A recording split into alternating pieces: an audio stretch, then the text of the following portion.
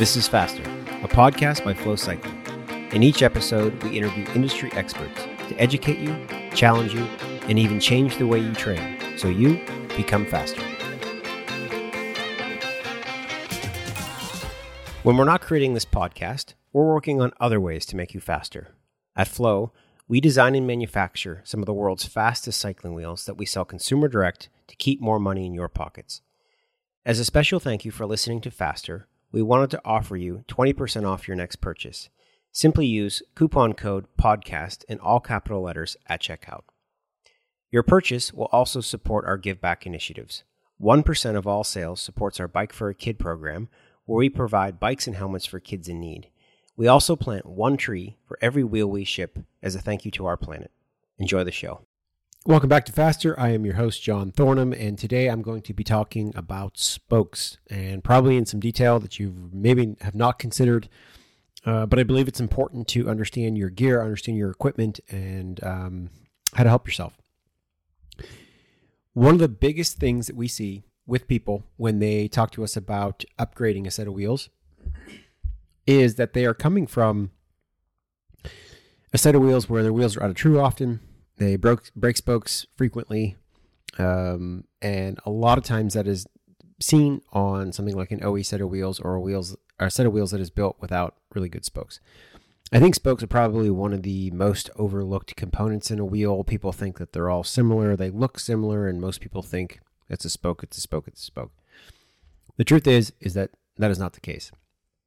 Years ago, I think it was, 2010, starting this business, went to Interbike, and I met with a number of different companies, and obviously we went with Sapim. They are arguably the world's best spoke producer, and we have always used a spoke called the Sapim CX-Ray. The only wheel that we don't use that on is going to be the Flow disc that uses a Sapim laser, and the reason we don't use it there is because, well, it doesn't see the wind because it's covered. And so we decided to go with the spoke that is extremely durable and strong, but you're not going to need the aero benefits of the shape of the CX-Ray. The CX-Ray has sort of an oval shape. It's a very cool shape, and it provides aerodynamics and some strength and some things like that. We'll talk about that in this episode a little bit. I think it's important to know that a spoke is something that has... Most people think they're kind of like one shape the whole way through, and that's not the case. If you had that, it would be just called like a straight spoke. If you ever heard of the term like a butted spoke, what it means is that you're changing the diameter of the spoke through different sections of the spoke. On the CX-Ray, the actual part that is the oval shape, that has its own unique shape, and then at where the J bend is on our spokes, up where it connects to the hub, has a diameter. It's round there, and then down closer to where the nipple is, it's also round there as well. So that change from the section up by the hub to the oval section, and then back down to the other change again is as basically showing that there's butting on that spoke. The benefits of butting are that you're putting strength where it's needed. You are reducing material where it's not needed. It creates a lighter spoke. It creates mechanical properties in the middle that allow it to bend and stretch properly, so you are getting more benefit there. There's a whole science behind the development of a spoke, and it's really cool. We can talk more about that maybe in another episode, but the reason I'm writing or talking today is I wrote a blog post that kind of accompanies this podcast. I've been doing this recently where I do a podcast and a blog on the same topic, so you can kind of get it in the way that you want to hear the content. But as a mechanical engineer, I studied mechanical engineering in school, and I've kind of brought that over to Flow to design stuff. And I remember years and years ago, I learned some of the things about metals specifically, and not all just metals, but materials in general. And there are three things that I wanted to talk about today from a mechanical perspective. Those are elastic and plastic deformation. That's the first one. The second one is mechanical fatigue, and the third one is mechanical creep. It all really matters to your wheel and how it's built from a spoke, with the spokes and from a spoke perspective. And why it matters is, a lot of people look at a CX-Ray, they realize it's probably like $4 at retail and think, well, this is just overpriced. I can go down to a different spoke. I mean, I had somebody the first year when I went to Kona who said, hey, we can make you a CX-Ray. It was a factory. And they say, hey, we can make them for less than $1. And I thought, well, what's the difference? The truth is the materials are different. The process is different. And you end up with a subpar spoke. So first thing we'll talk about is elastic and plastic deformation. That is important because as a metal, as a material, you have, and most people don't think about it because they think metals are basically stationary. They don't move. Well, even in a material like metal, you have what's called an elastic range. So the metal itself can stretch some, and then it will go back to its original shape if it is in the elastic range. Think of an elastic band. This is a very easy visual to see. You take an elastic band in your hands, you hold one side in both hands, and you stretch it. Well, it changes, and then if you let it go, it goes back to its original shape. So that would be what would be considered in its elastic range. So it will move and then go back.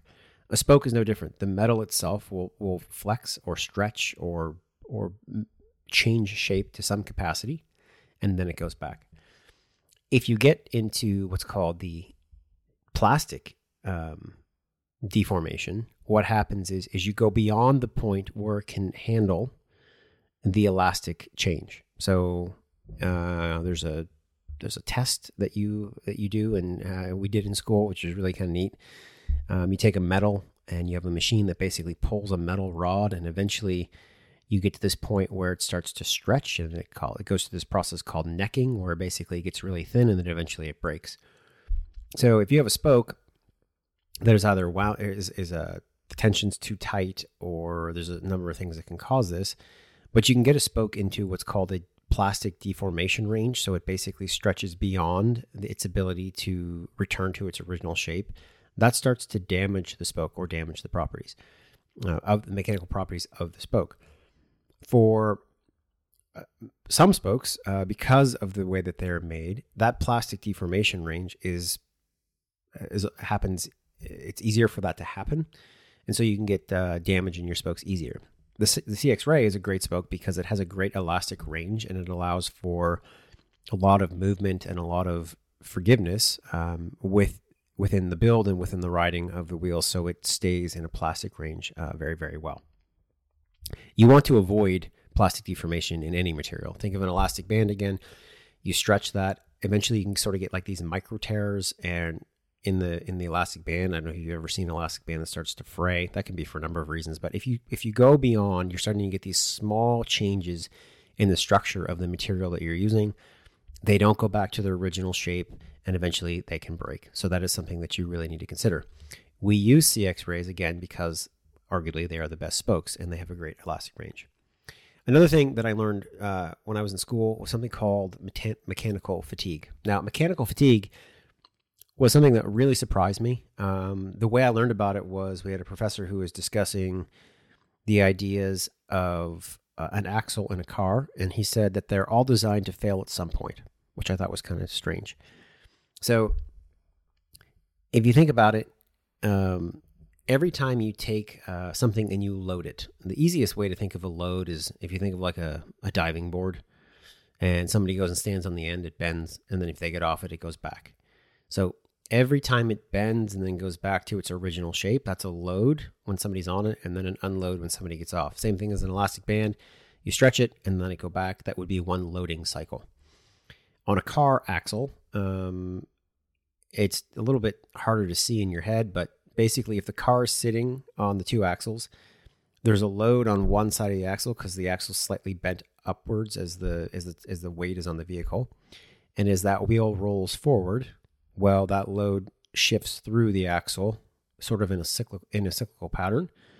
And so it loads and unloads throughout that rotation. A bicycle wheel is the same thing. As you roll, we just did an article all on how a wheel supports its load and how we talked about the loading and unloading of spokes down at the contact patch. So every time a spoke loads and unloads as it goes through that rotation, you have a cycle.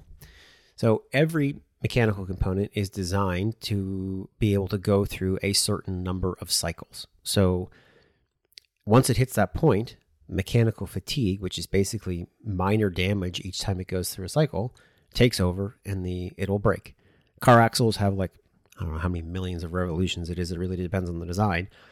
but eventually they break. Spokes are no different. They go through a certain number of loading cycles, and eventually they will break at some point. CX-rays have some of the highest loading and unloading cycle numbers that you will find, and it makes them extremely durable, and they have an extremely long life cycle. What you see in a lot of OE wheels is that these spokes are very, they use different materials, and so they don't have the same number of loading cycles, and so they will break early, and that's a big concern. So you want to consider a spoke when you're building a wheel that has a large number of load cycles, because not only does it help from a braking perspective, but it helps from a truing perspective, because and if you combine that with the elastic plastic range, the spoke can basically live. And anything you think of and what I mean by live is, in engineering, there's things that are static. Bridges are certain parts of bridges or certain structures can be static, meaning they don't move.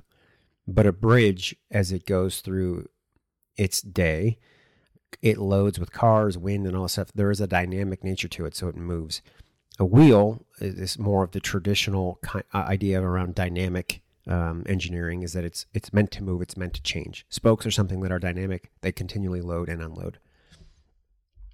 The last thing that I want to talk about is the idea of mechanical creep.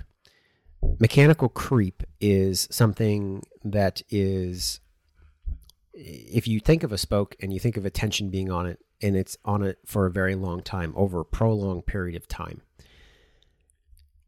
When creep sets in, what happens is once it's been in that position for a long time, it starts to change. So its structure starts to change. So basically what it does is, if you were to let it go over a long time, it wouldn't go all the way back to its original shape, because creep has set in, and you now have this structure that is kind of permanently deformed because the creep has set in. Bad spokes, or lower quality spokes, will have creep set in earlier. Good spokes, while I'm not saying they don't ever have creep, but if they're set up in the right tensions and they're built in the proper way, then creep is highly unlikely to happen in a good spoke. So it's another thing that you need to consider. All three of the things that I'm talking about today, which is elastic and plastic deformation, fatigue, and creep, all go into the life and the durability of your spoke, the life and durability of your wheel, and the life and durability of the true of your wheel, and how it operates as a system.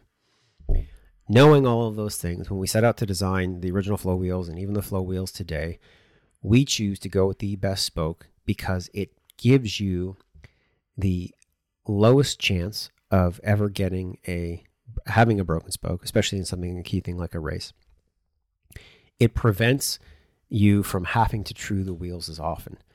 You see in a lot of OE wheels, what you see is, you'll see a number of spokes on there that is normally pretty high. So 32 is not uncommon. And when you have a wheel that's being built by somebody who doesn't know what the rider is going to be, it could be somebody that's 120 pounds, it could be somebody that's 320 pounds. That big shift means that the wheel builder or the bike builder who's going to put those wheels on has to consider a build that is going to sort of cover everybody. Now, not everybody needs 32 spokes in their bike or in their wheels, and so you, in a lot of situations, get somebody who has a wheel it's overbuilt. The other reason they use so many spokes is because they are using a spoke that's just a low quality. So they have to overbuild the wheel to be able to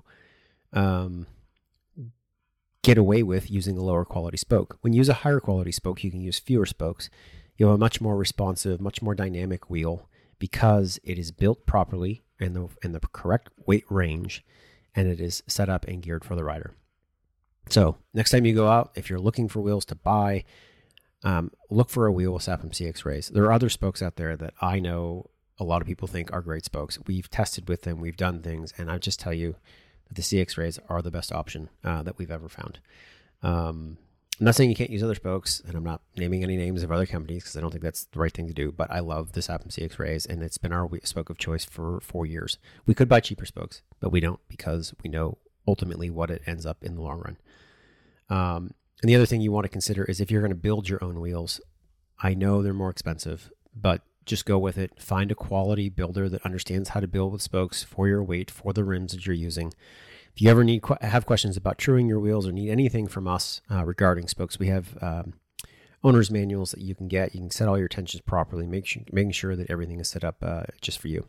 And if you have other questions about it, definitely reach out to us. We have a wheel one-on-one. You can talk to me about spokes, truing, tensioning, all that sort of stuff to get yourself set up. I hope this was helpful.